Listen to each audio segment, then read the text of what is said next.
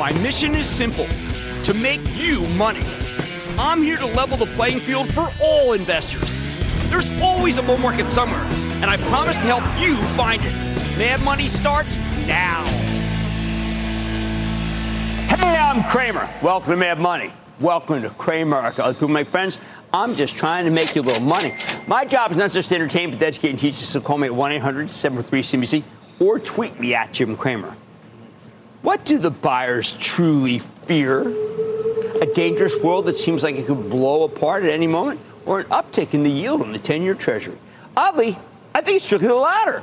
When long-term interest rates shot higher today, stocks plunged, and when rates went lower, stocks rebounded. Hey, in the end, the Dow finished off 191 points. S&P declined 0.17%, but the Nasdaq advanced 0.27%. People can easily understand the problem with geopolitical turmoil. You have the Israeli Defense Forces possibly invading Gaza.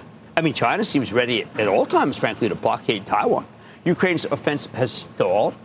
Iran's orchestrating evil unopposed. The budget deficit's out of control. We don't even have a Speaker of the House, for God's sake. On the other hand, if I told you why bond yields pulled back from their highs today, you actually might laugh. There was a guy, billionaire, of course, Bill Ackman.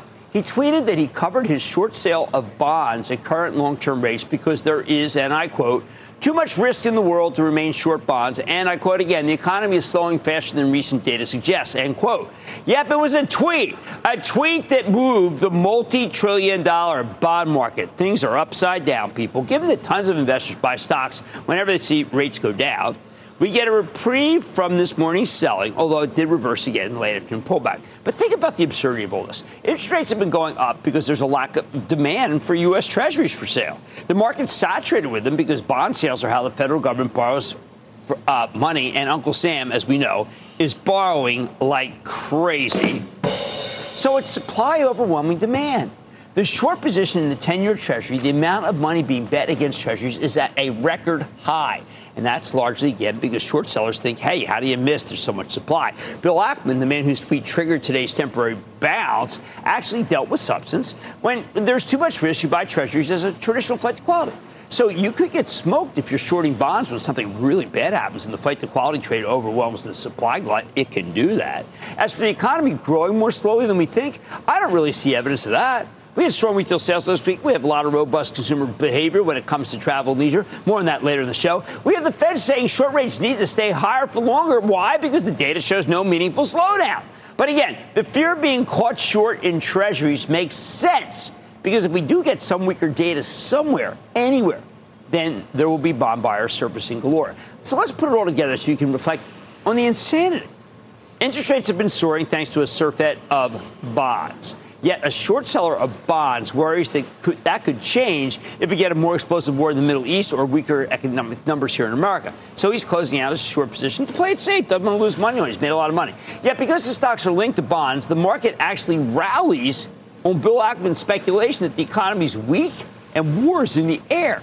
The travel stocks rebounded like crazy midday, not typical wartime winners. If Ackman's right, these stocks should be going down. When the economy's weak, if you think it's going to get weak, you're supposed to bet against the kind of stocks that rallied today. The huge runs in Airbnb, Carnival, the casino stocks, meta platforms for advertising, mega caps rebounded. They should all be repealed in that scenario, and they very well might be. You can't have a rally based on travel and leisure if the economy really is about to show its true tattered colors, the rot underneath.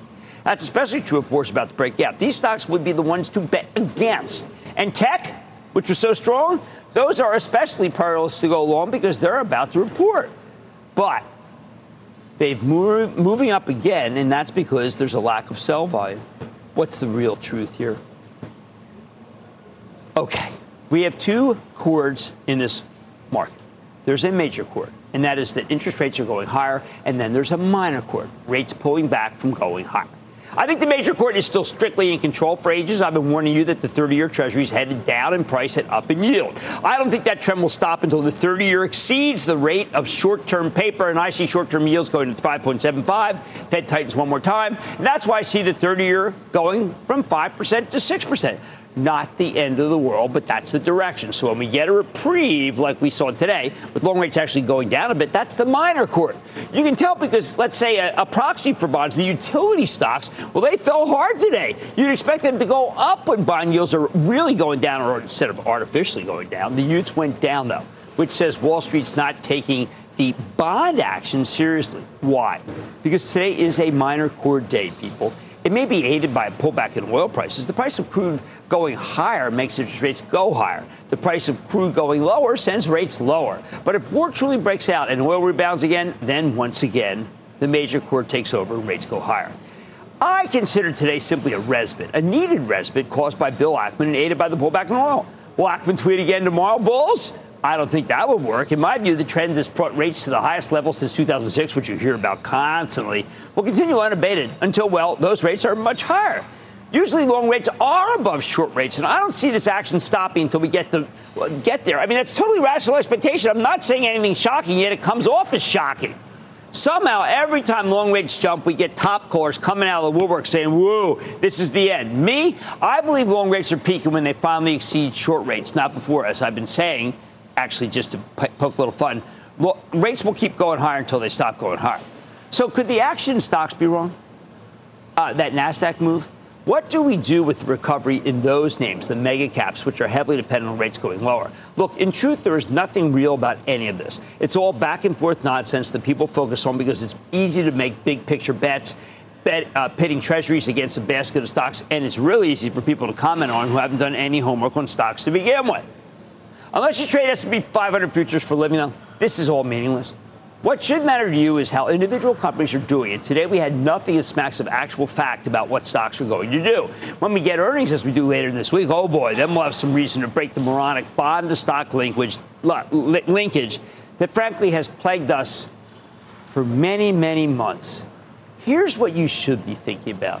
Did Bill Ackman move your stocks up with his heartfelt tweet? If yes, then be prepared for the minor court to quiet down as the major court of higher interest rates with tensions in the Middle East becomes dominant again.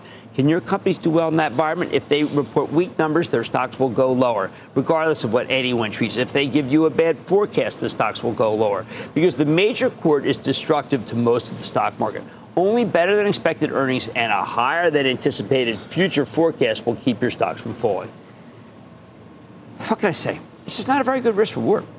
You have to hope that every billionaire tweets the same thing every day while you get great numbers and fantastic forecasts. Good luck. Bottom line, the gauntlet is very challenging. It requires either incredible conviction or a very oversold market, or both, to make it worthwhile to start buying. That could happen. I just don't think we're there yet, which is why I recommend something that's quite prosaic, if not just outright boring. Perfect moment to sit on your hands. Trey in Texas. Trey!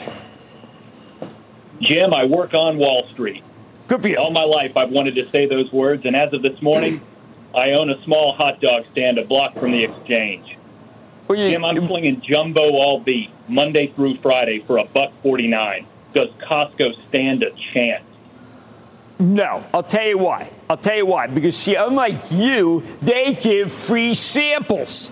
Now, we got a new CEO coming in Costco. I understand he's every bit as good as the old. That's hard because I like Craig so much. But I think Costco, along with Walmart, are the two retailers you want to own in the Broadline, and TJX. Now, we own Costco and we own TJX for the Travel Trust. TJX could also be owned. But Costco is number one.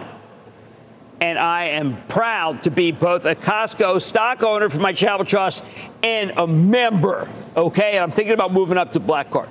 Just saying it, putting it out there. Let's go to Donald in Ohio, please. Donald. Thanks, Jim. Yes, this is Redwood from Ohio. How you doing? AMC improved on their viability, sustainability, especially since they got into the sold-out concert business with Beyonce and Taylor Swift. Well, I'll tell you, can I just say I've seen enough of this Taylor Swift to last a lifetime? I mean, they should put it more on number 4. He's my guy in fantasy. That's the guy. I don't care about her. I can't do anything about her. I can't put her in my lineup. I do feel very strongly that AMC is a big sale here, and you should sell it. I want to go clear across to my daughter's favorite. Let's go to Brian in Oregon. Brian. Mr. Cramer, club member and fourth-time caller. Welcome back from vacation. And thank you, man. I went to Italy with my wife and a lot of friends. It was just a dynamite time. What's going on? Well, I didn't get the invite. I figured I got lost in the news. Hey, with the GLP-1 news, it seems like anything you eat is going down.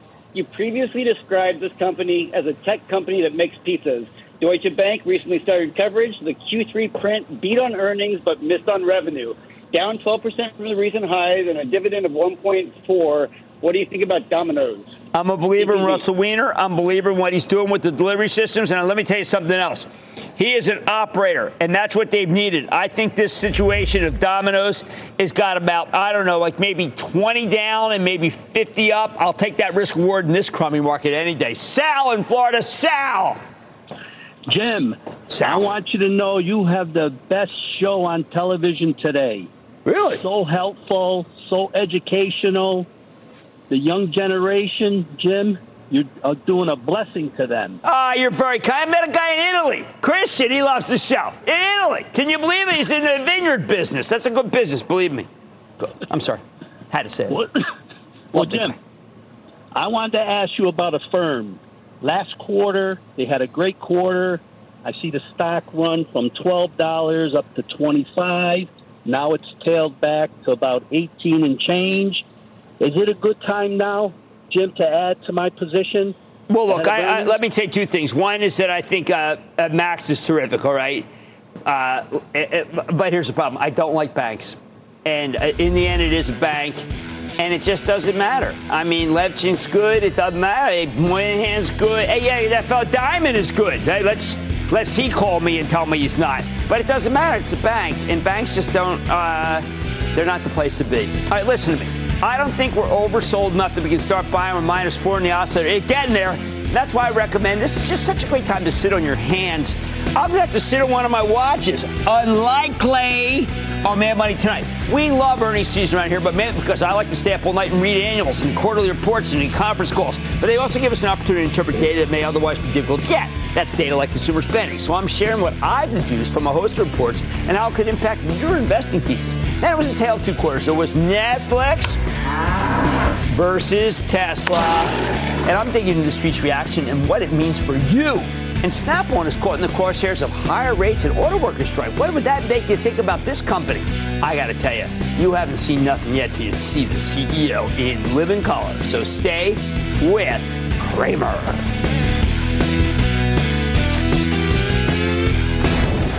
Don't miss a second of Mad Money. Follow @Jim Cramer on Twitter. Have a question?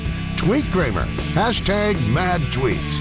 Send Jim an email to madmoney@cnbc.com or give us a call at 1-800-743-CNBC.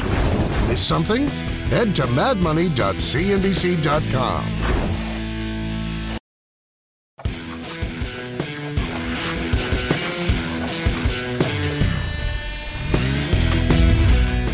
Coming into this earnings season, there have been a lot of concern, trepidation even, about the state of the consumer.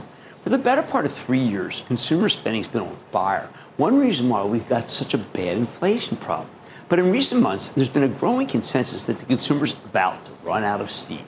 From lingering inflation to much higher interest rates, geopolitical chaos. Hey, how about the resumption of student loan payments? We were told people were really feeling the pinch. Then you see something like last Tuesday's September retail sales report, which came in red hot, up 3.8% year over year. And that whole narrative gets called into question. This was the third straight month of much higher than expected retail sales. These macro numbers just don't jive with the endless doomsday predictions we're constantly subjected to. So how is the consumer really doing? We did some work on this. Fortunately, we are in the middle of earnings season, which means we can hear from all the biggest consumer-focused companies, get a better read on the situation. Short answer? It's complicated. Long answer, let me walk you through what we've heard from the companies with the finger on the pulse of the consumer. Last Friday, oh boy, this is the best one, American Express. They reported a strong set of results, but the stock still got clubbed because volume growth decelerated. Management didn't raise their full-year forecast. However, American Express had nothing but positive things to say about U.S. consumer spending. CEO Steve Squeri, he noted that spending by U.S. consumer card members was up 9% year over year. Get this, travel and entertainment robust, so robust, it's up 13%. Squeri particularly called out the strength in restaurant spending, which is one of the fastest growing travel and entertainment categories. Oh, and if you were worried about those pesky student loan payments starting up again, Squeri pointed out that spending by millennial and Gen Z consumers was up a staggering 18%. Although some of that's likely because American Express has done such a terrific job of winning over young people. At the end of the day, Amex reported good numbers, but its stock tumbled instantly because Wall Street's convinced that this business is about to crash headfirst into a retaining wall. And hey, look, it's certainly a possibility, but we haven't seen any evidence yet. From a big picture perspective, though, American Express really doesn't seem concerned about the health of the consumer. You know what? Maybe that's why, upon further review in today's session, the stock actually rallied $3. See? Complicated is right. Now, before we got the Amex quarter, we heard from all the big nationwide banks. And while some of the largest credit card issuers out there in particular we're kind of wishy-washy, I always like to follow what Bank of America says every quarter because they have a terrific cross-section of customers and can give us a better read on a wider range of consumers, whereas American Express generally does indeed focus on higher-end clientele. And what Bank of America had to say was definitely worth listening to. They see consumer spending growth petering out, but still at a 4% year-over-year level in the third quarter. But they frame this as kind of a return to normalcy because 4% consumer spending is what you'd expect from a typical year before the pandemic. Of course, CEO Brian Moynihan explains that a big slowdown up from 10% in 2022 and earlier this year. But he says these numbers are more consistent with a low-growth, low-inflation economy, which is exactly what the Federal Reserve wants to see. In other words, normalcy. Beyond the financials, most of the consumer commentary has gotten so far been pretty industry-wide specific. For example, we've heard from some of the airlines. And when you piece them all together, it's clear that consumers demand very strong when we're talking rich people, business travelers, and people going overseas. But there's been some softening in pricing on the low-end domestic side. But that seems to be mostly because the airlines have brought on new capacity. The real problem for these guys has little to do with consumer demand and everything to do with higher costs.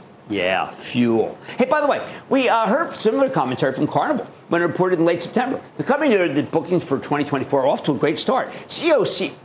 Carnival CEO Josh Weinstein acknowledged the widespread concerns about the consumer, but he said he just hasn't seen any weakness in his company's bookings. Pretty telling. Listen to this, quote, "We already have less inventory remaining for sale at the same time last year, despite 5% more capacity and sailing with occupancy at historical levels.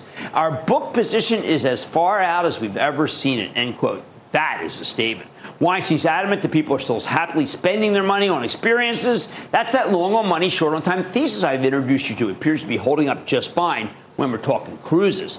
The group stocks did manage to rally today and was at one point a big, but again, we get into the close.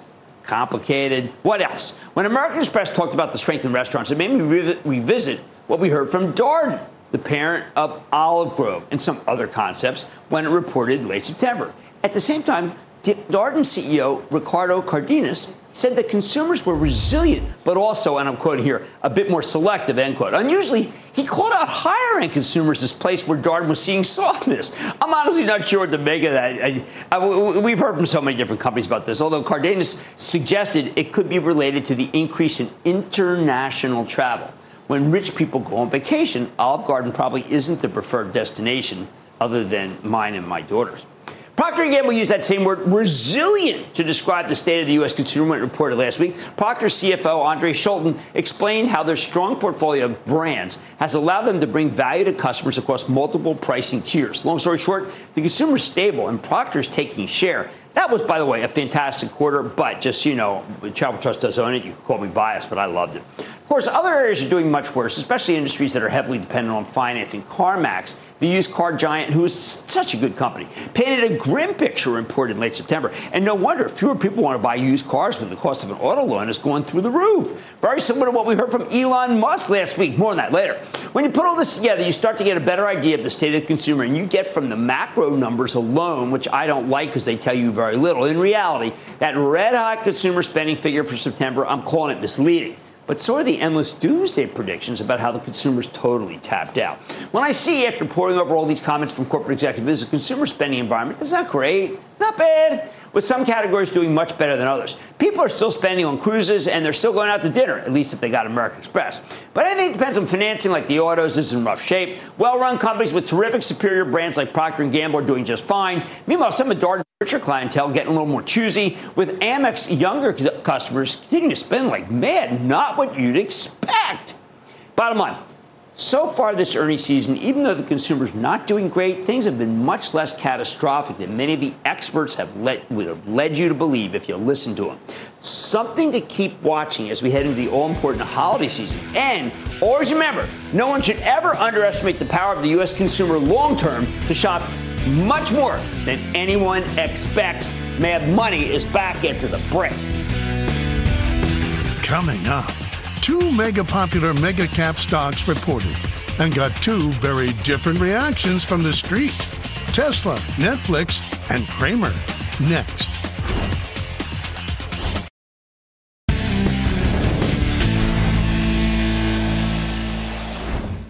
I take a week off. The stock market gets crushed by skyrocketing treasury yields. Now that we're back, we need to catch up on some huge stories from last week. Take last Wednesday, when both Netflix and Tesla, two of the most highly visible companies out there, reported after the close. And these quarters were very, very different. Netflix came out of its earnings report looking like $1 million. Stock surging 16% in response the next day. Tesla, on the other hand, had already pulled back earlier in the week. Then it tumbled 9% in response to the quarter before getting hit again on Friday. Tesla may be one of the Magnificent Seven, but you got to remember that four of them don't survive until the end of the movie. Hey, you know what? This stock's now feeling a little more like James Coburn than Steve McQueen. So why is it that Netflix roared while Tesla broke down? I think we got to really look at these two because they're very much the zeitgeist of the stock market. Netflix had pulled back nearly 30% from its July highs, dragged down by worries about the writers and actors strikes, although the former's now over.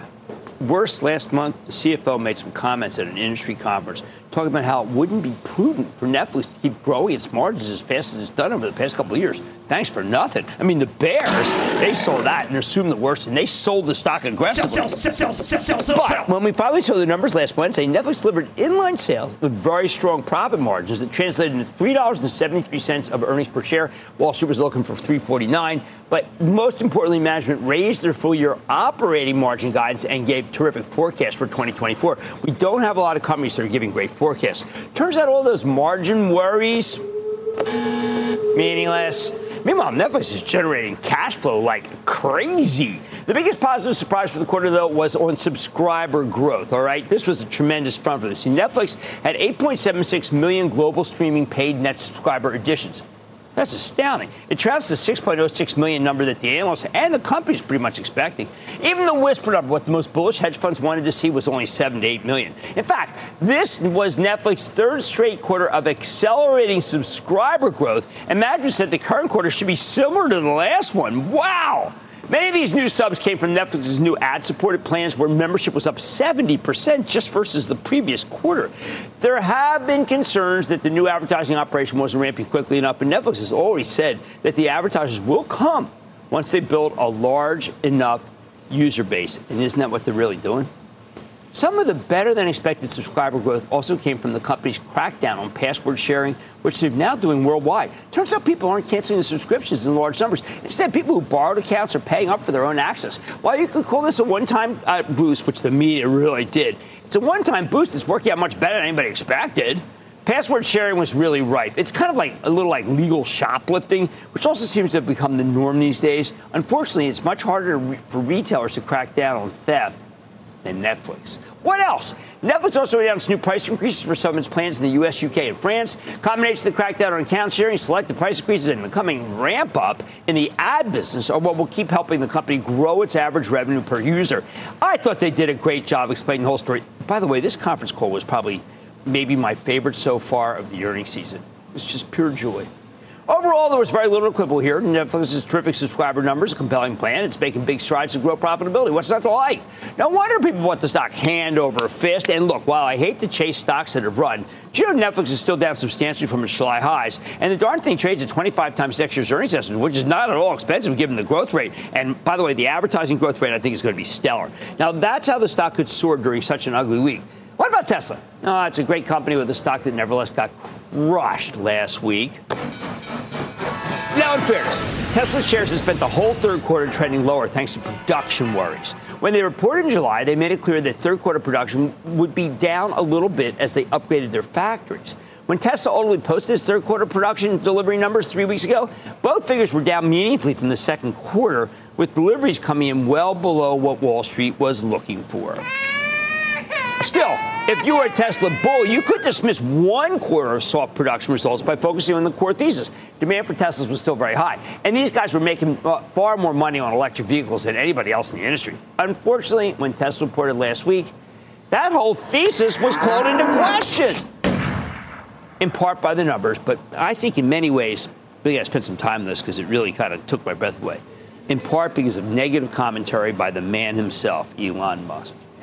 The quarter was just plain weaker than expected. Tesla's first top and bottom line miss since 2019. Free cash flow also came up short by more than $1 billion. 4 straight free cash flow miss. Meanwhile, the company needed to cut prices just to stay competitive. An increasingly promotional environment for EVs. I thought everybody wanted them. Tesla's automotive gross margins fell from 18.1% in the previous quarter to just 16.3% this time, when the analysts were looking for 17.6%. And boy, this thing has really come down over the last couple of quarters.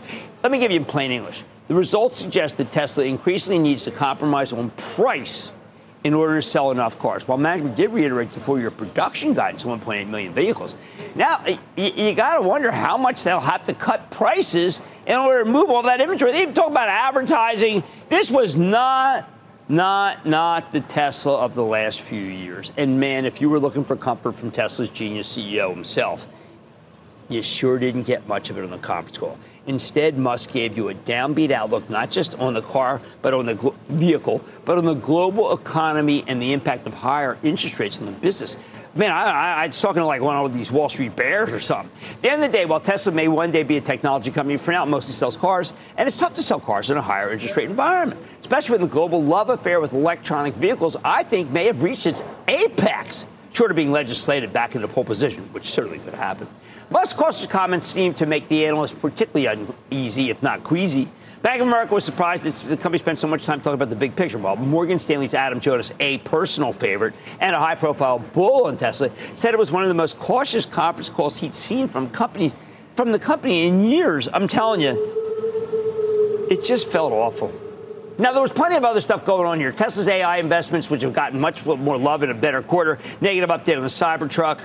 Really negative. But really, everything else was a sideshow after these disappointing numbers and Musk's grim outlook for the global economy. His own commentary is worth, I don't know, like 10 points down. Not long ago, Tesla seemed unassailable, but now the bull thesis is under fire, and the latest quarter didn't help. Bottom line, I know we tend to think that these mega-cap adjacent stocks should trade together, but they're not. They shouldn't. They're totally different businesses. Netflix roared last week because it's a thriving media company. Boy, that's hard to find, huh? While Tesla's in the auto industry, and it's tough to be an automaker when the yield in the 10 years within spitting distance of the 5% level. And that's how non-magnificent Netflix can outperform the magnificent Tesla. I don't want to count Tesla out, but I need Elon Musk to be more positive. I'm going to pound the table on the stock of this great company. I want to take calls. I want to go to Carol in Massachusetts. Carol. Hi, Jim. Booyah. I enjoy Carol. your show. Thank you. Enjoy your show very much. And I know you're positive on NVIDIA, but I was wondering it went up as high as 500 and then down to 412. And I'm wondering with the new announcement today about the ARM PC chips, what your feelings are, and should I buy some more? Okay, no, I don't think so. Let me tell you why. Because they're on PC chip, it is not going to mean that much. The margins aren't as good. Cadence, which is a partner, a colleague of them, reported an outlook that wasn't that good tonight that could probably send NVIDIA stock down. It's a long-term thesis. I don't want to pound the table on that one either until it goes below 400, which is always a possibility. The moves in Netflix and Tesla are a reminder that not all mega-cap stocks trade together. It's why the non-magnificent Netflix could outperform the magnificent Tesla, and why you need to pay attention to the actual industries, not just the stocks, and of course not just the actual index. All right, much more Mad Money, including my Susan with Snap-on, down nearly 15% from its 52-week high. Investors getting a buying opportunity in the company after it turned in a very strong report in an ugly tape last week. I got exclusive with the CEO. Then Hess got a bid from Chevron, a $53 billion deal, creating a more consolidated industry. But where do I come down on the deal? I'll give you my take and all your calls, of course, rapid fire in tonight's edition of the Lightning Round. So stay with Cramer.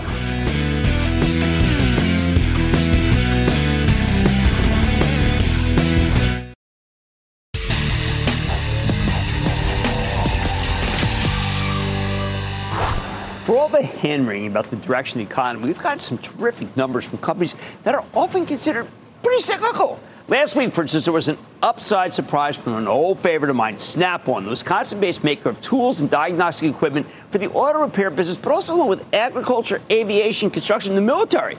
The toolmaker turned in a clean top and bottom line beat last Thursday morning, including a 7-cent bottom line beat off a $4.44 basis. I don't know. Snap-on stock didn't get much of a lift last Thursday and Friday. Remember, we had a real bad market, so anything could have happened. The stock's still down more than 15% from its July highs. Doesn't make sense to me. So does tepid response to a strong quarter make us want to buy?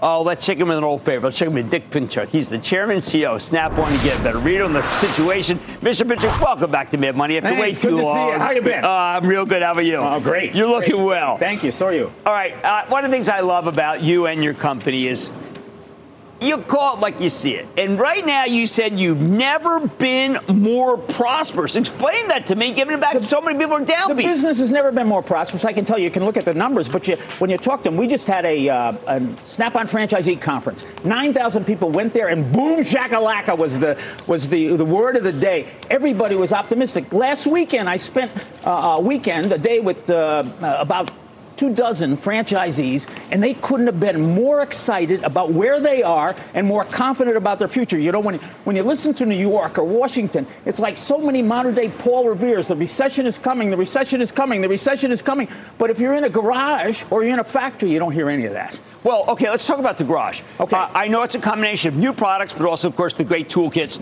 Right. But what I thought was really driving things that you made and drove home, we look backwards. Remember this industry in the 90s where the number of trouble codes, electronic trouble codes on a car, were measured in dozens. Now they're measured in tens of thousands. You can't use old tools to fix these cars. That's right. But there's a couple of things. One thing I want to tell you is the average car is 12 and a half years old. So the old cars are still on the road, so they're still using our older tools. Right. But there's always a bunch of new ones. That's why we think we're on the threshold of the golden age of auto repair. First of all, what's happening is cars are getting more fly-by-wire. So you need more trouble codes, you need more diagnostics, you need more database to analyze them. But then you have autonomy coming in. People are putting autonomous devices, and they need more precision. We're investing in precision devices like torque wrenches. And then you have the new powertrains, like electric vehicles and plug-in hybrids and advanced internal combustion engines. Right. And so that creates a huge stream of tools. And this is the place where we play, because we're in the garages. We can see exactly what that new technology requires in terms of repair. You don't see it till they're on the road, and we bring out new tools to fix it. Now, you've also got a thriving, from even since the time I saw you last, business in military. But, I mean, you've got this was one that I thought was about agriculture. I thought was amazing. And there's an incredible amount of what I regard as, like, oddity. Wind towers. How did you get into wind towers? Well, because you need mechanics. The wind tower's got a lot of mechanics on it. But when I saw you last year, wind towers wasn't a big business. I know, but it's new. Wind towers are starting to go up. They're starting to expand. You know, one of the things that's interesting about this is that business, we've decided that we've started to build kits that will fix wind towers. So you take a box that we make already, put like 200 tools in it and ship it out there. It fixes everything on the wind tower. Do the same thing on the flight lines for airplanes and so on. Military, the same kind of thing. And one of the things about this, Jim, I think is true, is the makers and fixers, the people who work on those lines and do the physical tasks, sometimes people discount them. Right. They think they're going to disappear. But I'm going to tell you again, they made this country great. They kept us here in World War II. And we're just in a war again, in the COVID, where the weapons weren't tanks and planes. They were sheltering and masking and vaccinating. And the people of work, the makers and fixers, stood their posts through that whole time. Our factories kept working, kept our society from disintegrating while we engaged the COVID. They emphasized and demonstrated the essential nature of their tasks. We were all witnesses. They're not going anywhere. And so a lot of people look at that as the business of the past. It's the business of the future. And also, Nick, there was a period where people who didn't understand your work and didn't understand you, and I'm proud to say that I did both, thought that what you were really doing was having people borrow a lot of money and they were going belly up like some sort of mid-level market scheme. You now put the delinquencies, they're the lowest I've ever seen. Right. The delinquencies are great. You know why this is? It's because we have this model. It fell from Saturn. I wish I had invented it myself. You know, it's the van model, where the van drivers go into the garages and they have weekly routes where they keep calling on the guys who twirl the wrenches, the technicians, so they know who they are. So sometimes a guy wants to buy a big box and he needs financing for us. So our franchisee calls in the airstrikes. This guy's worth it. This guy we shouldn't bet on. We do that. And then the franchisee is there every week to collect. And that's why the delinquencies are so low. Snap-on takes those mechanics and everyday people and makes them perform like plus prime customers. Well, I've got to tell you, this was the strongest that I've seen. I like that. But I will point out that you said that the businesses that are the business that's really booming, that you said market is booming, gangbusters, is this military and aviation business. Now, is that because, unfortunately, we do have so many things going on overseas? Well, no, the aviation, I don't know. You never know. But the aviation business is up big. Part of it is because the market is good, but part of it is because we're just getting in it. You know, we just expanded capacity. We're just coming in. We just put our capacity online there. And to tell you what, Jim, we have such confidence in the future. Beside that expansion, we are expanding the capacity for our 4 largest factories in America right now. This is what's going to make next year even better than this year. I believe that. And I've been right about you, and you've been right about your company. That's Nick Pinchuk, Chairman and CEO of Snap-on, an American hero. Mad Money's back after the break. Thank you. Coming up, Cramer takes your calls, and the sky is the limit. It's a fast fire lightning round. Next.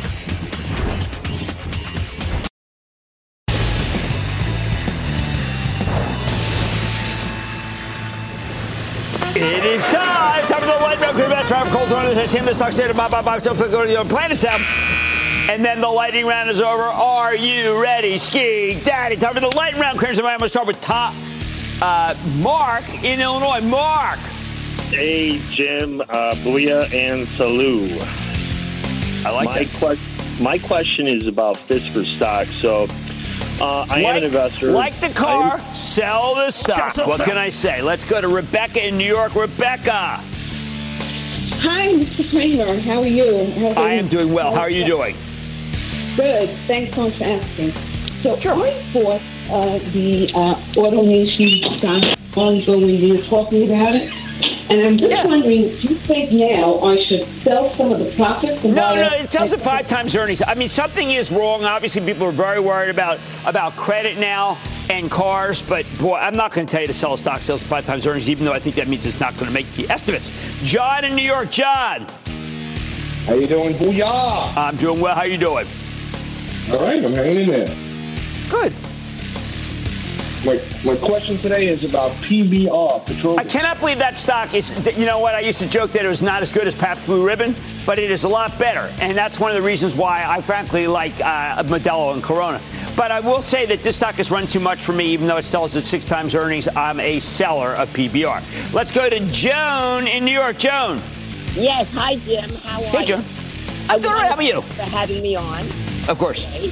And I'm calling about NU Holdings. All right, this is another stock from Latin America that I think I would sell. It's moved up so much. Now, look, if they hadn't moved up so much, I'd be a little less cautious. But in this lousy market, why am I going to push that kind of stock? Let's go to Clark in Florida. Clark. Booyah, Jim. That's Clark Adams in beautiful Florida. Got a question for you. Yeah, sure. A few years ago, I've been watching for a long time, you had a review of Iridium Communications. I like the technology. I really like the niche market strategy they had, so I picked up some shares just under $10. Okay. So it's grown over the years. It got up to 50, and I was quite happy. But in the recent months, it's gone down to about in the 30s. Should I draw some off it was supposed to be making money and now expects to lose money. And we're not going to recommend stocks that are losing money or mad money because, boy, it's tough enough being in the ones that are making a ton of money, frankly. I need to go to David in my home state of Pennsylvania. David.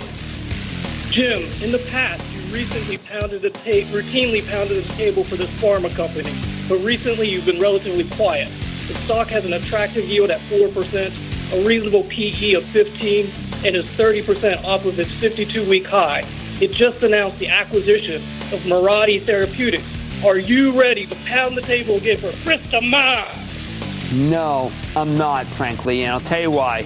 Because I'm not saying it lost its way. I'm saying I don't like the big pharma stocks, and they do not have the pipeline that they once had. I'm not going to push Bristol Myers. Never buy a drug stock just for the yield. And that, ladies and gentlemen, is the conclusion of the Lightning Round. The Lightning Round is sponsored by Charles Schwab. Coming up, news from the oil patch gave Cramer deja vu. Can a possible merger mean gushing profits for Chevron? Stick around.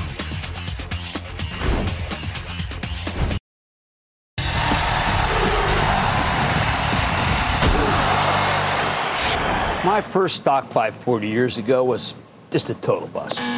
10 shares of American Agronomics for 10 smackers each. Stock went to 1 almost the next day when a surprise frost hit the company's only real asset, orange groves, down in Florida. After that near wipeout, you might ask, why would I ever buy a stock again? Legitimate question. The answer? Well, I bought a stock in a legendary oil company. It's called Natomas. And soon after, it got an astounding bid from fellow oil traveler Diamond Shamrock. Sure, there were some pluses and minuses in between, but the fact is I caught a takeover bid. Yes! And it was the first of many, mostly in the oil patch. Boom, boom, boom. One after another after another. I knew those deals would happen because I happened to be covering M&A for the American Lawyer magazine at the time, and it was obvious, plain as the nose of my face, that oil companies were just merging left and right. You could throw a dart at the group and hit a winner, culminating in the biggest percentage win of my life, a giant call option position in Gulf Oil when it got bought by Standard Oil of California, now known as Chevron. Paid for law school with that one. So today when I saw Hess get a bid from Chevron, I got deja vu. The oil patch is rife with takeovers again. Hess getting the $53 billion oil stock bid from Chevron on the heels of ExxonMobil offering nearly $60 billion for the charitable trust holding that was Pioneer Natural Resources, PXD.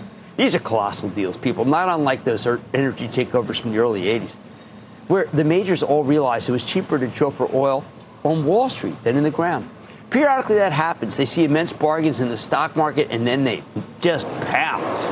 Mike Wirth, the CEO of Chevron, told me today that the oil industry's relatively newfound discipline, they're preserving capital rather than blowing it on endless drilling, really has created some great opportunities for the majors to pick up some other companies like Hess. Wirth can use Chevron's giant budget to make deals that are additive to earnings almost immediately. In other words, it's a great time to own oil companies and to buy their stocks. I don't know. We had a big position in Pioneer for the Charitable Trust. Oh, it was terrific in this bad market. It seemed way too cheap, just like in the early 1980s, and made too much sense as a takeover target and a merger after group to sell. It's the industry's unwillingness to drill that makes the independents so irresistible. Although it certainly doesn't hurt that electric vehicles now seem a lot less inevitable than they did just 6 months ago. Wall Street's slow to recognize this new trend, though. It seems stuck in the world where oil has an expiration date because of ESG concerns and electric vehicle sales. The oil companies no longer believe that short termination theory, though. There's still one more reason to stay invested in these stocks. Now, because of the last two mergers, the oil stocks have increased in value, naturally aided by troubles in the Middle East pushing up the price of crude. Although the stocks did they got clobbered today when oil dropped a couple of bucks. Still, I'd argue there's always a bull market somewhere, and right now it's in the oil and gas cohort. My favorite is Coterra, CTRA. Now, we've had CEO Tom Jordan on the show several times. Coterra is still by far the cheapest, and if you catch a couple of cold days, this natural gas-focused producer is going to roar. I think the stock's worth far more than what it's currently selling for. We bought aggressively for the trust, just slightly lower from here. Club members know that we just can't get enough.